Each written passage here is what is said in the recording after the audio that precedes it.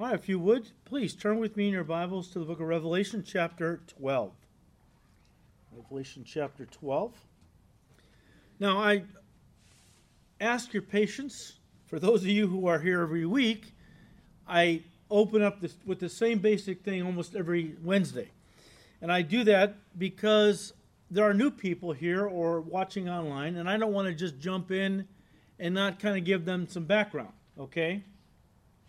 We are currently in our study in Revelation in a parenthetical section, which runs from chapters 10 through 14. Chronologically, when we studied chapter 9, that was the last chapter before we entered into this parenthesis or this flashback. In chapter 9, chronologically, we entered into the second half of the tribulation period. The technical term is the 70th week of Daniel. So when you hear me say the 70th week of Daniel, you understand I'm talking about what most call the 7-year tribulation period. All right? So chronologically, we've crossed over into the second half of the 70th week of Daniel.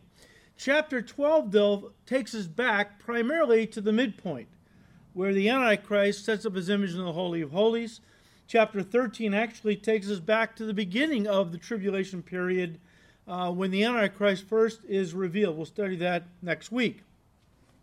But the idea is that chapters 12 and 13, as we're studying them right now, again, doesn't move the chronology forward, but really it recaps and amplifies what has already taken place. And it kind of goes back to give us some extra details, things that we didn't get from the previous chapters. And so that's why these chapters are so valuable. We've been, the chronology, boom, boom, boom, boom, boom, stop, take a breath. Let's go back and zero in on some things that were not talked about in the previous chapters. So let's look at verse 1, where John said, Now a great sign appeared in heaven, a woman clothed with the sun, with the moon under her feet, and on her head a garland of 12 stars. We learned already that this imagery takes us back to Genesis 37, where Joseph had a dream, and Jacob interprets the second dream Joseph had and tells us that this, because this is taken right from Genesis, this imagery is Israel. Israel is in view, not the church, not Mary, the mother of Jesus, it's Israel, okay? Verse 2, then, being with child, she cried out in labor and in pain to give birth. And another sign appeared in heaven, behold, a great fiery red dragon, having 7 heads and 10 horns, and 7 diadems on his heads. Diadem is the crown of a king. And so this fiery red dragon we know is the devil, who is going to control the final world empire. And so we'll study that in more detail in chapter 17. But verse 4, his tail drew a third of the stars of heaven and threw them to the earth. And as we've already seen, stars in this passage refers to angels. And this goes all the way back to Satan's rebellion before God ever created the earth. Before the earth was created, and the devil, Lucifer, and God's angels, a third of them rebelled. Followed Lucifer into rebellion, and they became fallen angels, and they fell. That's what verse 4 is talking about. And the dragon, Satan, stood before the woman who was ready to give birth to devour her child as soon as it was born. Yes, Herod the Great, but as we saw last week, this passage really gives a whole new insight into anti-Semitism, because anti-Semitism is really a coordinated attack by the devil over the centuries to keep Messiah from being born. And to do that, he attacked the one that would bring forth Messiah, Israel. Israel has been hated by the devil like no other nation because she was the one prophesied, the nation through which Messiah would come. And even after Messiah has come, the devil hates Israel with a passion still and wants to destroy her. We'll talk about that more in a minute. So the dragon stood before the woman who was ready to give birth to devour her child as soon as it was born. She bore a male child who was to rule all nations with a rod of iron, and her child was caught up to God and his throne. Of course, we're talking about Jesus, right? And verse 5, Jesus was eventually ascended back to the Father. That's what's in view. Then the woman fled into the wilderness, where she had a place prepared by God that they should feed her there 1,260 days. And as we said last time, there is a time gap of 2,000 years between the 5th and 6th verses of chapter 12, between the ascension of Jesus back to heaven after his resurrection, and then the fleeing of the Jews in Jerusalem into the wilderness after the Antichrist sets up his image in the Holy of Holies. And of course, we have read numerous times from Matthew 24. Let me read to you verses 15 and 16 again. Jesus said, "Therefore, when you see the abomination of desolation, spoken of by Daniel the prophet, standing in the holy place, whoever reads, let him understand. Then let those who are in Judea flee to the mountains." When the Antichrist sets up his image in the Holy of Holies, in the rebuilt temple in Jerusalem, it will mark the beginning of the last 3.5 years of the 70th week of Daniel, spoken of by Jesus, calling it the Great Tribulation portion of the 70th week of Daniel. He said that in Matthew 24, verse 21. We've talked about that. Remember, guys, a biblical year is 360 days. So half of the 70th week of Daniel, or 3.5 years, would equal 1,260 days. It is the most documented period of time in all the Bible. This period of time is spoken of in more places and in more different ways. It's called 42 months. It's called 1,260 days. It's called the time, times, and half a time. It is the most documented period of time in the Bible. A lot is going on, and God wants to draw our attention to it in numerous ways.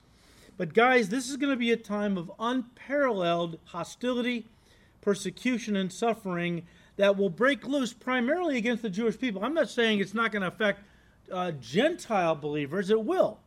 But primarily, the focus of the devil's wrath through the Antichrist is to persecute and destroy the Jews. He hates the Jewish people. He hates the nation Israel, right?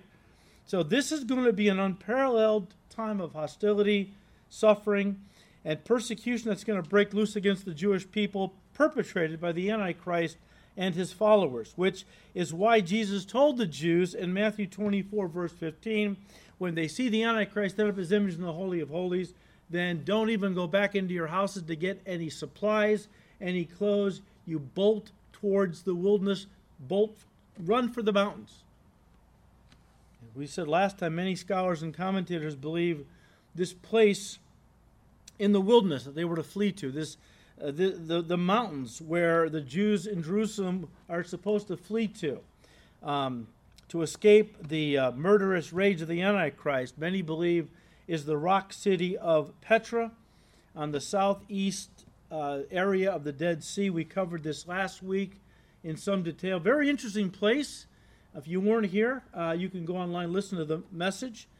We ended last week's message by talking about Petra, so you shouldn't have trouble finding it. But we are told in verse 6 that the duration of this time of unparalleled persecution is 1,260 days. From the time the Antichrist sets up his image in the Holy of Holies till Jesus returns to establish his kingdom, 1,260 days. Now, some Christians and Christian commentators have trouble reconciling this with the statement of Jesus in the Gospels. I'll just read to you Matthew 24, verse 22, where the Lord Jesus said, unless those days were shortened. He's talking about the 1,260 days or the last 3.5 years of the 70th week of Daniel. He said, unless those days were shortened, no flesh would be saved. But for the elect's sake, those days will be shortened.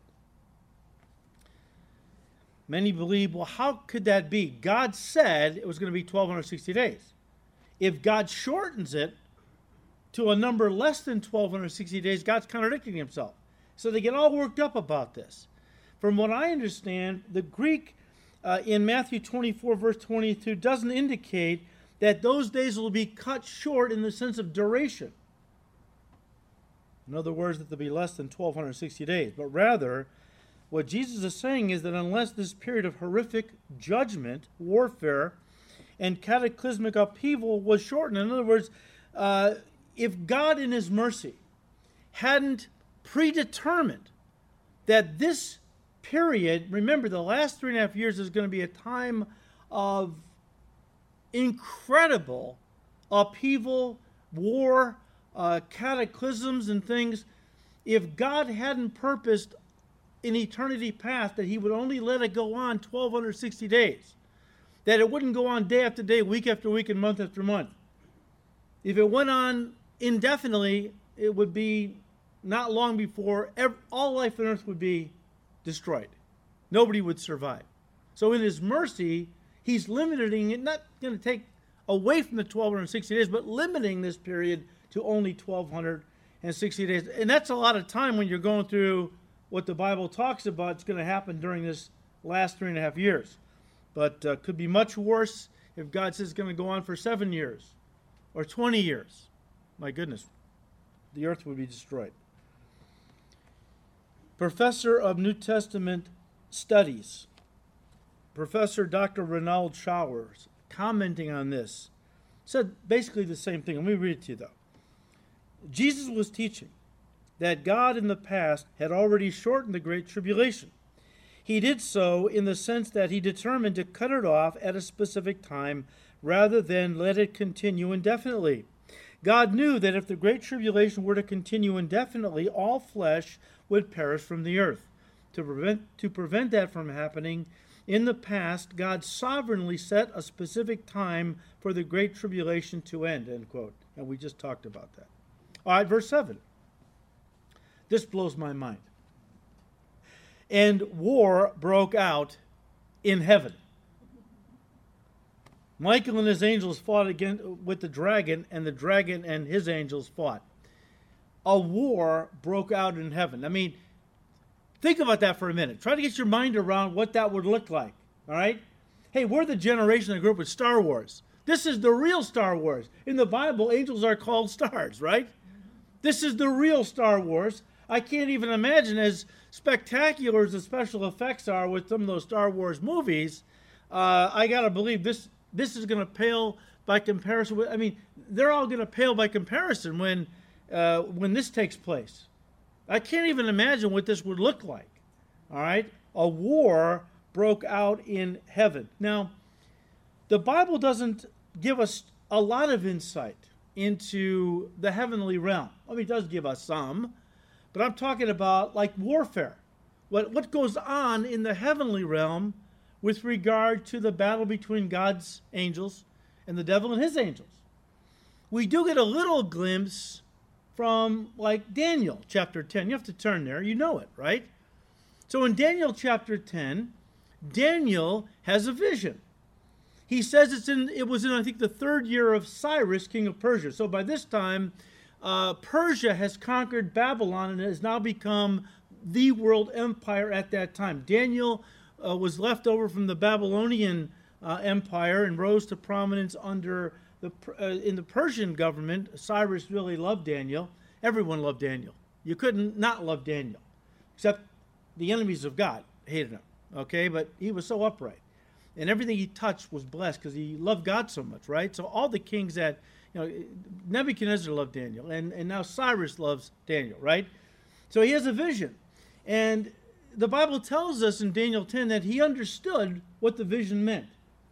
But it so burdened him that he set about to fasting and praying about it, probably for more insight from God or some direction. It says in those days he fasted for 3 full weeks, and it was a Daniel fast. What does that mean? Well, it says he ate no meat, no pleasant bread entered his mouth. So I'm assuming pastries, okay? He probably lived on either unleavened bread and water or maybe some vegetables. But he was denying himself. He wanted to get insight from God as to, well, okay, you've given me this vision. You've explained what it means, but now what? Is there any further instructions? So he's fasting and praying. After 3 weeks, him and some guys are by the Tigris River. And suddenly an angel appears to them. Well, the guys who were with Daniel freaked out and they ran and hid. Daniel was left alone, and he was so weakened from his fast and so overwhelmed by the vision that he kind of almost collapses, but the angel touches him and suddenly he revives. And the angel says something remarkable. This blows my mind. The angel said, Daniel, you are greatly beloved by God. And I want you to know something. From the very first day you set yourself to fasting and praying, God dispatched me to you with your answer. But I was withheld 21 days by the prince of Persia. Now that's a title for some fallen angelic being that was over the empire, the world empire of Persia. And he said, for 3 weeks, the prince of Persia withstood me. And it wasn't until Michael, one of the chief princes, came to my aid and helped me to break through the enemy lines that I'm able to come here with your answer. Whoa. What if Daniel had stopped praying after 20 days? Would he ever have gotten the answer from God? I don't think so. It teaches us that when you pray, keep on praying. Didn't Jesus say that? Men ought always to pray and not lose heart. Didn't he teach us? And the Greek is ask and keep on asking, seek and keep on seeking, knock and keep on knocking when you pray. Until God answers. Sometimes he says, no, great. Sometimes he says, not yet, but it's coming. And sometimes he just answers immediately. I like those answered prayers. David prayed that, answer me speedily, O Lord. I like that. All right? But sometimes God doesn't do that. But incredible that this warfare that took place. And then in verse 20, the angel said to Daniel, he said, and now I must return to fight with the prince of Persia. I guess, he had to fight the prince of Persia to get to Daniel. Now he's got to fight him going home. And he said, and when I have gone forth, indeed, the prince of Greece will come. Greece wasn't even going to be a world empire for another 200 years. Now, this is amazing. This is incredible that we understand that there is a battle going on in the spirit realm. All around us, all the time, the Bible talks about it. We believe it, but we often take it for granted. And we don't often apply that understanding into some of the problems and tribulations and trials we're going through. We don't see it as a spiritual battle, a spiritual war, or a spiritual attack, right? We have to be more sensitive to the spirit realm and what's going on, okay? But this definitely tells us that the God of this world, Satan, has placed over the kingdoms of the world demonic overlords, we can put it that way, that network together and to do the devil's will and oppose the work of God in part by persecuting the people of God. All right? I wonder what fallen angelic being, what prince of America is over our country, pulling the strings on our leaders to do the devil's bidding. Of course, they would ever see it that way. They just think they're really smart. No matter how much they mess up, they're brilliant. And they don't ever humble themselves. They don't ever acknowledge I was wrong. And they for sure most often never say, I didn't do it God's way, I did it my way. But I'm wondering what fallen angel is over the empire of America, all right? And what underlings that angel, ultimately all controlled by the devil, what underlings are over our cities? I mean, what does anyone doubt that there aren't demonic entities over cities, influencing mayors and city councils to do the devil's will? I mean, given the state of our cities, can anyone doubt that there is not a demonic stranglehold on cities like, Washington, D.C., L.A., Chicago, New York, San Francisco, Minneapolis, Detroit, and Seattle and other places, right? I mean, you better believe there are. And you can't fight a spiritual battle with earthly weapons. We have to pray. The weapons of our warfare are not physical, but they are mighty in God for the pulling down of strongholds. And the only way for the demonic stranglehold on cities across America, or with regard to our nation in general, is that God's people pray. And that we fast and pray, as we're going to do in a few weeks. We do twice a year. We set aside 5 days to fast and pray. Come out to the church every night to pray. And Jesus said there are some demonic strongholds that are so powerful that they cannot be broken except through fasting and prayer. So fasting and prayer are the big guns. And I think we need them because the devil has really got a stranglehold on our country. But again, guys, you all know what Paul said in Ephesians 6:12. We don't wrestle against flesh and blood, but against principalities, powers, rulers of darkness in the heavenly places, right? That's Satan and his lieutenants and generals and fallen angels and so on. This is who we're really fighting against. Our battle is not really with, the porn industry or Hollywood or the liquor industry, the gaming industry, or abortion mills. I mean, yeah, they're being used by the devil, no doubt, but the people have been taken captive by him to do his will. We need to pray. We need to pray. Because at one time we were also captives of the devil, and we're doing his will and so on. So verse 7 again. And a war broke out in heaven. Michael and his angels fought with the dragon, and the dragon and his angels fought. Let me just stop and say this. As we have already said, this is the midpoint of the 70th week of Daniel, the beginning of the last 3.5 years or 1,260 days before Jesus returns.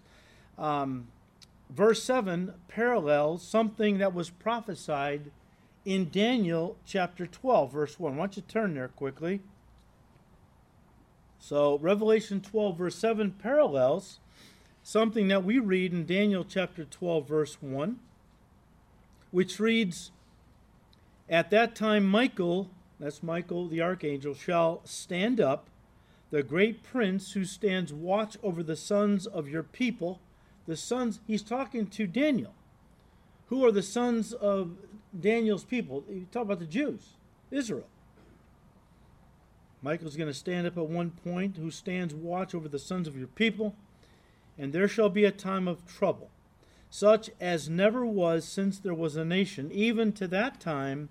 And at that time your people shall be delivered, every one who was found written in the book of life. Jesus quoted this in Matthew 24, verse 21, when he said, For then there will be great tribulation. He says, when you see the Antichrist set up his image in the rebuilt Holy of Holies in Jerusalem, in the rebuilt temple, that will begin the last 3.5 years and will be a time of great tribulation. That's where we get the term. Great tribulation. All right? Such as has not been since the beginning of the world until this time, no, nor ever shall be. Now, guys, the fact that Michael will lead God's angels to victory over the devil and his angels is significant, because Michael is identified with the nation of Israel. Check out Daniel 10, verses 10 to 21. Again, chapter 12, verse 1. In fact, Daniel is always associated with the nation of Israel, it seems.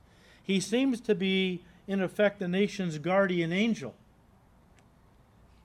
The name Michael means, who is like God? Who is like God? And he's fighting against the devil, the one who said, I will be like God. Right? Isaiah 14, verse 14. And so again, verse 7, and war broke out in heaven. Michael and his angels fought with the dragon, and the dragon and his angels fought, verse 8. But they did not prevail, nor was a place found for them in heaven any longer.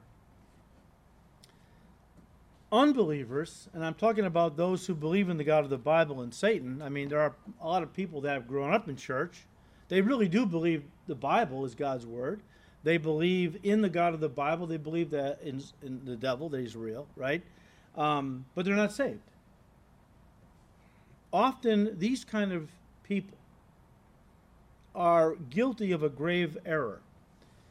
They often believe that God and Satan are equals, counterparts that are locked in battle for control of the world. I don't know if you've ever kind of met anybody like that. They kind of think that, that God and Satan are equals, fighting each other for dominance, for control of the world. Listen, Satan is not the counterpart of God. God has no counterpart. God has no equal, okay? I mean, God is the creator. Satan, once Lucifer, is the creation. If anything, Satan is the counterpart of Michael, who seems to be the chief angel of God over the other angels, opposite the devil, who is the chief angel over the fallen angels. But let me stop and correct some other misconceptions that many people have concerning the devil, okay? First of all, the Bible says that Satan is a person. He's a person, not just an abstract idea or the personification of evil. He is a real being. Number two, the Bible talks about him as a person using personal pronouns like he and him to describe the devil. You don't use personal pronouns when you're talking about an idea or the personification of evil, right? You only use personal pronouns when you're talking about a sentient being. Number three, we see God having a conversation with Satan in Job chapter 1. You can't have a conversation with an idea or a force of some kind, okay? We see the devil tempt Jesus in the wilderness in Matthew chapter 4. In 1 Peter 5, Peter tells us that the devil goes around like a roaring lion looking for people to devour. Jesus in Matthew 6 told us to pray that the Father would deliver us from the evil one, this person that the Bible calls Satan and the devil. And in Revelation 20, we can look at a lot more of these. I think you get the idea. But in Revelation 20, we see the devil, Satan, finally cast into the lake of fire, hell, where he will be tormented day and night forever and ever. Now, one of the ways that Satan has been able to do so much evil in the world is by deceiving people into thinking that he doesn't exist. That he doesn't exist. And that's a very popular view today, because if there's no devil, well, then there's no hell, people imagine. If there's no hell, there's no coming judgment, which means people can basically sin with impunity.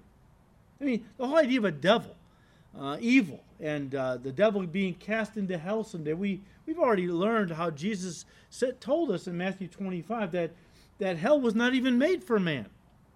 It was created for the devil and his angels. But anyone who wants to follow the ultimate rebel in living their life and rebelling against God can follow him all the way to the place where God is going to assign him forever and ever, hell. Okay? But people think of the devil, they think of hell. When they think of hell, they think of judgment. If they do away with the devil, they do away with all that stuff. And then if there's no accountability, if there's no God that they're going to have to answer to someday, then they can live their life any way they want. And that's really why they want to do it. They want to get rid of God. We talked about it, I think, Sunday. But guys, the view that Satan isn't a real person is not just limited to atheists and agnostics. Ray Stedman, great commentator, said, and I quote, "It is not only atheists and agnostics who scoff at the idea of a real and personal devil. I once spent an evening in Berlin with a number of very learned and intelligent pastors and theologians. Though we never once opened a Bible, we spent a whole evening together discussing various passages from the Bible. These men knew the Bible so well they could quote entire passages from memory, yet they all rejected the idea of a personal devil. By the end of the evening, they admitted that in their rejection of the devil, they also had no answer for the problems and puzzles of life, such as the existence of every sort of evil, from such random acts of madness as the Manson cult. It's going back a few years, right? Manson cult murders to the deliberate methodical stockpiling of weapons of mass destruction.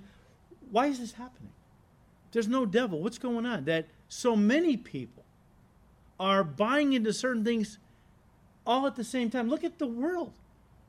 I mean, if America had lost its mind with COVID and all these other things, we could say, okay, well, it's one nation. All the nations of the world, it seems like it with one accord, have begun to do the very same things. Tell me somebody is not coordinating all this. I think it's the devil. He asked that question to these very learned men, right? If there is no devil, then what's causing all this? The question I kept posing to them was, if there is no devil, then how do you explain what is going on in the world? How do you explain the horrible entrenched evil in human history and in our newspapers every day? They had no answer, end quote. Now, guys, among Christians who do believe in a literal person called the devil and Satan, they tend to fall into two categories, all right? I'm talking about Christians now. They either take the devil too lightly, or they give him more power and credit than he deserves. Again, he is not God's equal. The devil is not God's equal. In fact, he is God's servant. Now that shocks people whenever I say that. It sounds horrific that I would even suggest that the devil is God's servant. But why does God allow the devil to continue if he's not serving the purposes of God? God is much stronger. God could destroy the devil with a word, right? So why does the Lord let the devil go on? And the only explanation is because the devil is serving the purposes of God. You say, how so? Well, God made us free moral agents. He gave us all free will. And if there's only one choice, God, then free will wouldn't be legitimate in that context, right? I mean, communist countries talk about, elections that are, they all call themselves the People Republic of this and that, okay, that they have, free elections, but there's only one candidate. So it's not really a fair election. You have to have a choice. So the devil provides a choice. And that's why God allows him to continue, that God has made us with a free will, but he has to give us a choice, either himself or, in this case, the devil. And that's why God allows the devil to continue, because Satan is serving the purposes of God. But make no mistake about it, he is not God's equal. He is not God's equal. C.S. Lewis said, and I quote, "Some dismiss the devil to their peril, while others are preoccupied with him. Avoid both errors and extremes. God is sovereign over Satan. The devil has no free hand in the world. He is on a leash and can only do what God permits," end quote. Well, read Job chapter 1. That becomes very clear. The devil has to report to God, and he does so. He has access to heaven, even to this day. We'll read about that in a moment. But he has to report to God. And as he does, he has to get permission to do whatever he wants to do. And that's what happened with Job. Satan couldn't just do whatever he wanted to Job. He had to get permission from God. And you can read the book and see what God was up to. But another misconception I'd like to correct is that many people make the mistake of thinking that Satan is the ruler of hell. That he is the ruler over hell. A concept that no doubt they've picked up, as many have through the writings of Milton and Dante, these guys that kind of romanticized the devil and gave us an image of him, with the pointy ears and pitchfork tail and red pajamas and that kind of thing. But a lot of people get their theology from movies. I love it when people watch a biblical movie which is completely wrong and in error, and then they form their theology and they quote the movie to me. I'm like, okay, forget the movie, look at the Bible, okay? But a lot of people have formed their opinions about the devil from literature, poems, movies, and so on. Let me set the record straight. Right now, Satan is not in hell. You say he's ruling over hell. Right now, Satan is not even in hell. Nobody is. Nobody is. Nobody is in hell at this moment. All unbelievers are in the center of the earth in Hades, in the torment side of Hades, waiting to stand before Jesus at the great white throne judgment.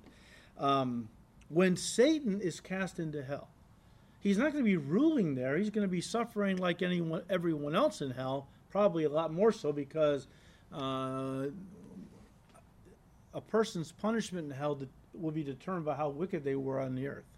And boy, Satan is going to have an eternity of suffering. But he is not ruling over hell, never will rule over hell. He will be cast into hell someday forever, but then he will be suffering like everyone else in hell. Now, the Bible says right now that Satan is the god of this world. That's what he's doing right now. But he still has access to heaven. Again, read Job chapter 1. He and his angels, his fallen, they all have access to heaven as we speak.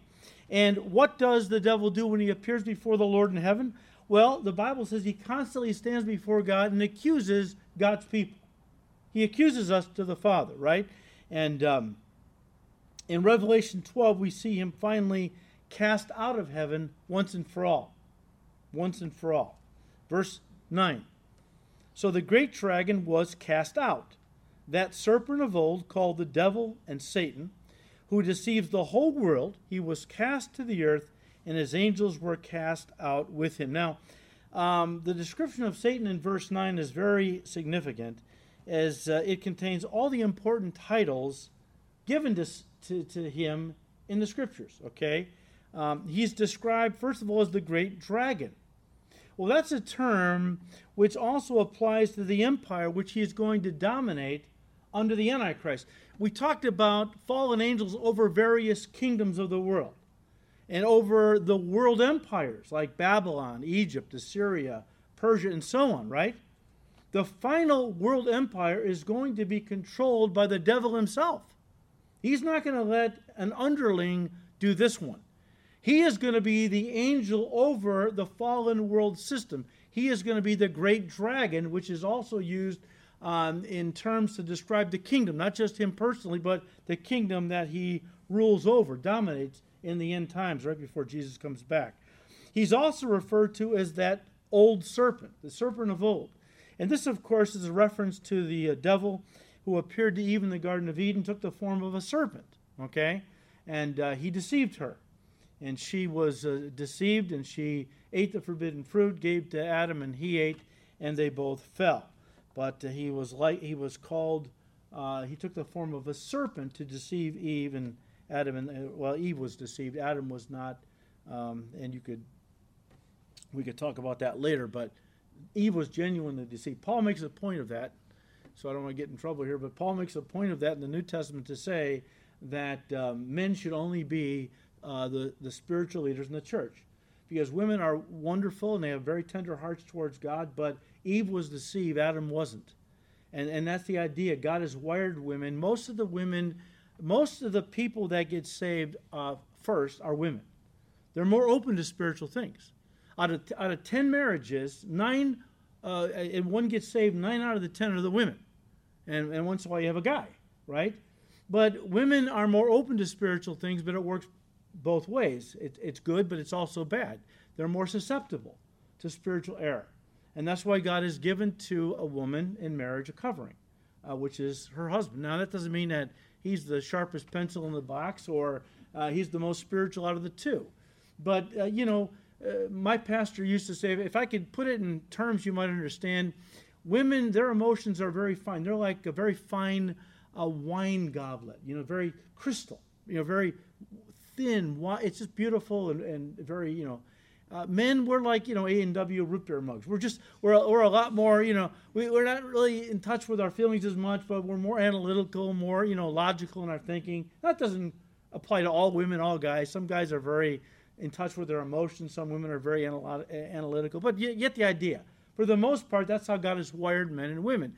So Paul says that's why a woman shouldn't teach or exercise authority over a man in the church, because Eve was deceived, Adam was not, and that's why God has ordained the men be, in these days of, egalitarianism and women's lib and all that, I mean, do they hate it when we teach from the Bible that men are to be leaders in their families, leaders in the church.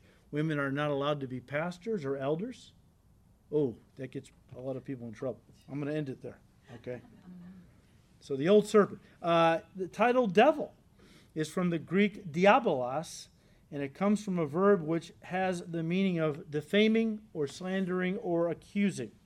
The devil is the master accuser of the brethren. We'll talk about that more in a second. And the name Satan from the Hebrew has the meaning of adversary. Adversary. So, verse 9 again, so the great dragon was cast out, that serpent of old called the devil and Satan, listen, who deceives the whole world. Now, we touched on this a couple weeks ago, and we said that originally the devil was called the serpent. We see that in the Garden of Eden, and so originally he presents himself as a serpent.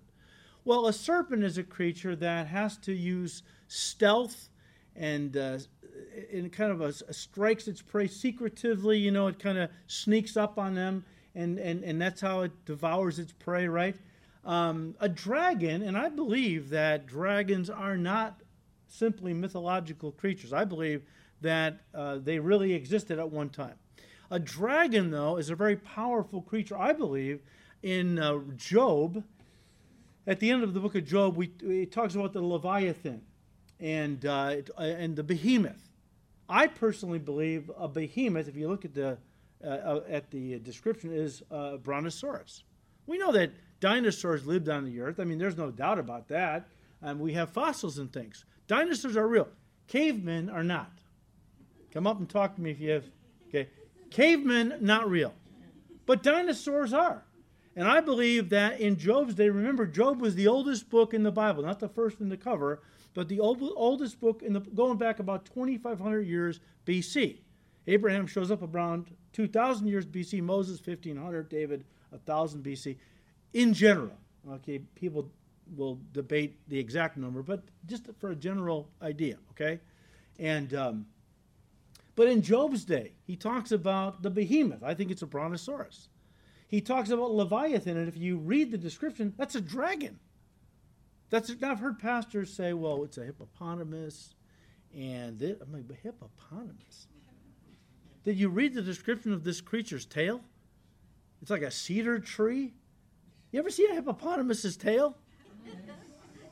I mean, come on, pastors, get with it. Don't.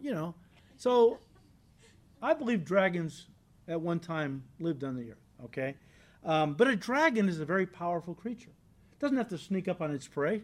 Nobody can stand against it. I believe, personally, that a dragon was the most powerful creature. I'm not talking about angels, I'm not talking about earthly animals. It was the most powerful animal that in all of God's creation. It didn't have to use stealth. It didn't have to be secretive. It could just confront its prey head on. No other animal could stand before it, right? If you think about the devil, and we talked about this, I'm not going to belabor it, but in the beginning, Satan had to take the form of a serpent to deceive Eve. And through the centuries, he always deceived through under the cloak of darkness. He always kind of was a secretive thing, used subtlety and so on, right? As we come to the last 3.5 years of the 70th week of Daniel, right before Jesus comes back, everything has changed. The devil still deceives, don't get me wrong. He's a deceiver. It's just that he has been able to turn his deception around where his lies look like truth and God's truth looks like lies. What do I mean? Well, in those days, the Bible says that the whole world the world of unbelievers, is going to worship the dragon and the Antichrist, his son, quote unquote, okay? But they're going to think that the devil is really God, the good God. The Antichrist, he's really the Messiah.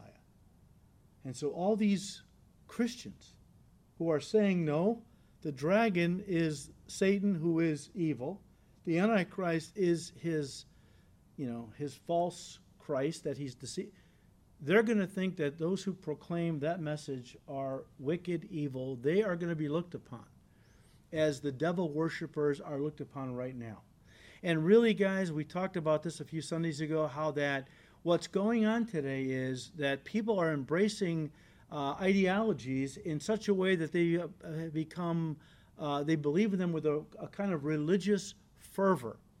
We have moved away from just embracing an ideology with your intellect and debating with people that you disagree with, okay, like used to be.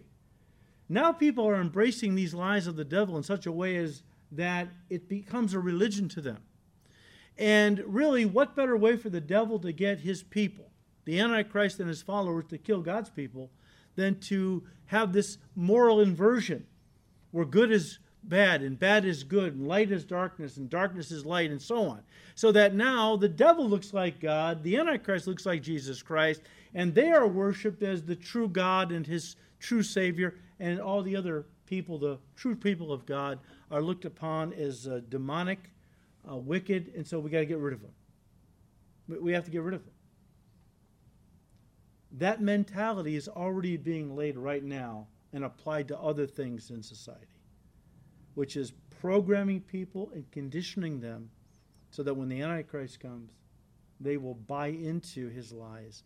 And once again now, as we're seeing today with various other things, COVID and other things, people that disagree are evil. They're murderers. They're domestic terrorists. They need to be removed from society. Some are even advocating their execution. Now, they're fringe right now, but they're going to be mainstream eventually. Under the Antichrist, anyone who you can't talk against COVID on Facebook or Twitter without being banned. They won't allow it. Try to talk about the Antichrist in negative terms in those days. And they're not going to just shut you down. They're going to hunt you down, and they're going to find people, not you, but we'll be in heaven as the church. But Christians who are living at this time are going to be hunted down, and they're going to be persecuted and, I believe, killed. Well, we know Revelation 7, John sees martyrs in heaven that have come out of the Great Tribulation, so numerous he can't even number them. And so that's coming. All this is laying the groundwork, is my point, okay? And we're seeing just a real inversion, moral inversion starting to take place even today. Again, verse 9. So the great dragon was cast out, that serpent of old, called the devil and Satan, who deceives the whole world. He was cast to the earth, and his angels were cast out with him. Then I heard a loud voice saying in heaven, now salvation and strength and the kingdom of our God and the power of his Christ have come.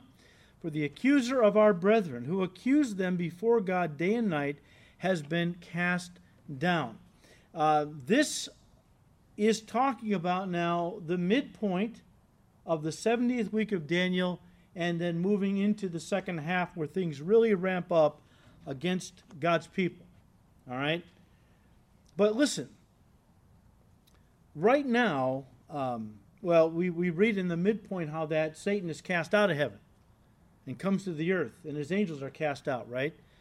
He has access to God's throne right now. What does he do when he appears before? He accuses us. Constantly accusing us, okay? And he's able to do that now until the midpoint when Michael and his angels battle against the devil and his angels, and they are cast out. And the door's locked behind them. They can't have access any longer. And they come down to the earth, the devil does, and his angels having great wrath. They know that they only have a little time left. And so, but right now, though, the devil has access to heaven where we are told he constantly accuses us before God day and night. That's why we have and need an advocate and an intercessor right now. And both of them are Jesus Christ. Okay? We read in 1 John 2, verse 1, my little children, these things I write to you so that you may not sin. And if anyone sins, we have an advocate with the Father, Jesus Christ the righteous. The word advocate there in the Greek means an attorney for the defense, an eternity, attorney, wow, an attorney for the defense. How'd you like to be an attorney and your dad's the judge? Can't happen in our system, but in God's system, it works pretty well if you have Jesus as your defense attorney, okay? What does all that mean? Well, it just means this, that the devil is constantly coming before God and saying, like, Lord, you've seen that servant of yours, that Phil Ballmeyer. Look at how he messes up. Look at how he constantly blows it. Now, Lord, what about that? You're a righteous God. Aren't you going to do something with him? Aren't you going to judge him? God, every sin he commits against you, this was a Jewish thought. Jesus reaffirmed it. Every sin committed against God was a debt that they owed God. They had to pay it. Remember, Jesus, forgive us our debts as we forgive our debtors, right? He taught us to pray that way. Because in the Jewish mindset, every sin was a debt that was owed to God. And of course, the more sin, the more a person owed God a debt they could never pay, right? But every time the devil condemns one of us and says, well, God, look at your servant. Look at how they're blowing it. Shouldn't you judge them? Jesus steps forward as our defense attorney and says, Father, don't listen to that. I've already paid for those sins. They're already under my blood. Remember what Jesus said before he bowed his head, dismissed the spirit? He said, paid in full. He said, tetelestai. He said, it is finished. Greek is tetelestai, means paid in full. And Paul said, he took our ledger, which contained all the sins, all the debt we owed God, all the handwriting of ordinances that was against us. And he stamped our ledger, paid in full, tetelestai. And our sins are taken, not just the sins we committed up until the point we got saved, but all the sins we would ever commit. So the devil can still accuse us. He has no basis, though.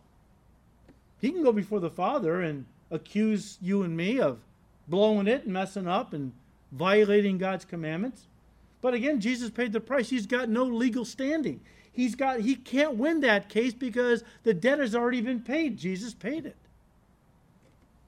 And besides that, we have an intercessor, an advocate, but also an intercessor. I want you to turn to this one, Hebrews 7, verse 25.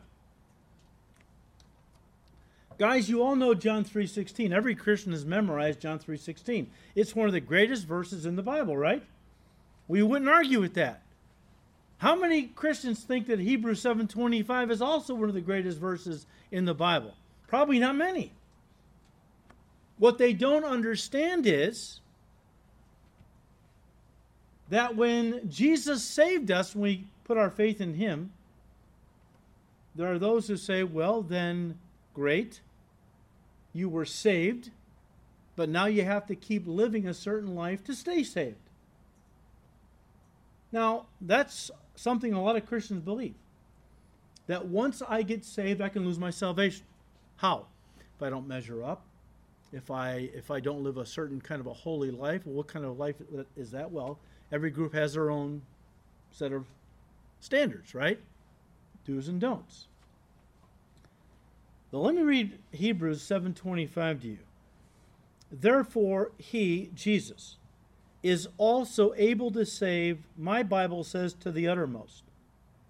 What that means is all the way to glory. Didn't Paul say that in the great golden chain of Romans 8? Those he foreknew, he predestined. Those he predestined, he called. Those he called, he justified, saved. Those he justified, he what? Glorified. All those have taken place in the past. I was foreknown, predestined, called, justified, saved. Yet I'm not glorified yet.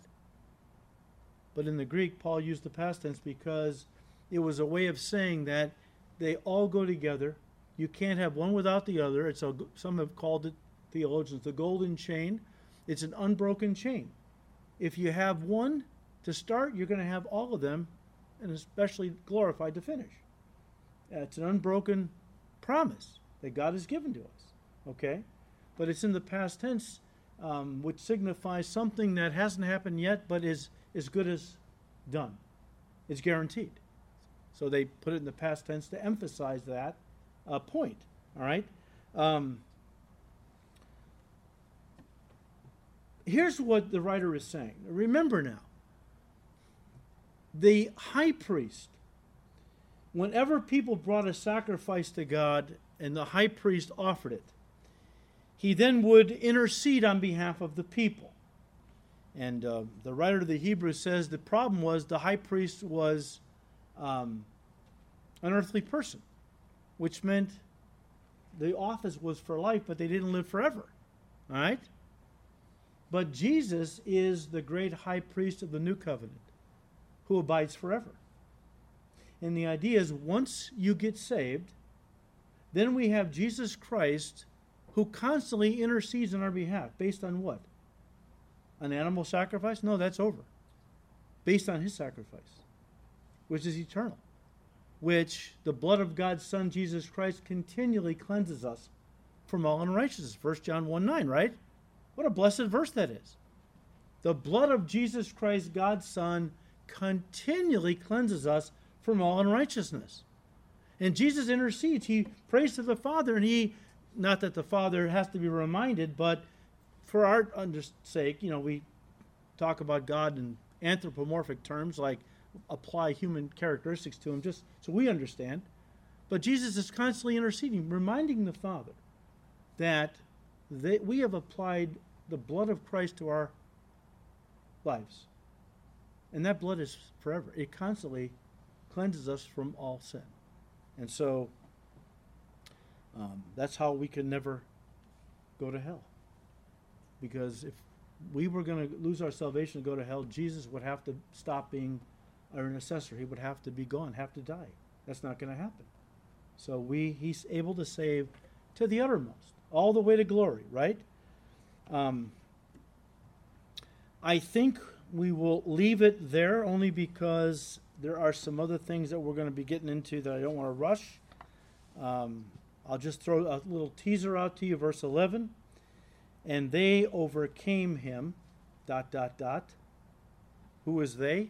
Tribulation saint. Who do they overcome? The devil.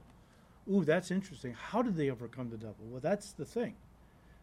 Because the way these tribulation saints are going to overcome the devil in the future when they are here is basically the same way we overcome the devil in our lives every day.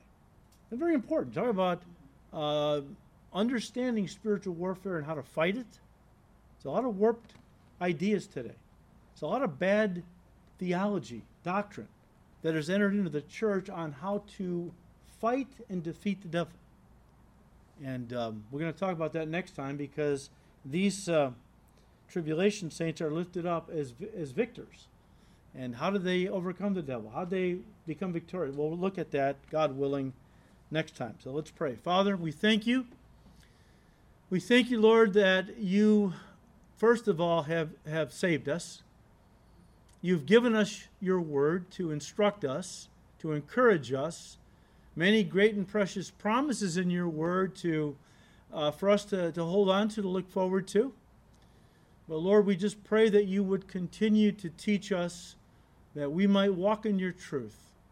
We thank you, Lord, that as this world is crumbling all around us, you are the only rock. You are the only constant. You are the same yesterday, today, and forever. And as we have built our lives on you, our lives will never crumble. We will never, be destroyed. Lord, as you are stable, you are secure, so is our salvation, our relationship with you. We thank you, Lord. We ask you to keep blessing these studies in your word. We ask all this in Jesus' precious name. Amen.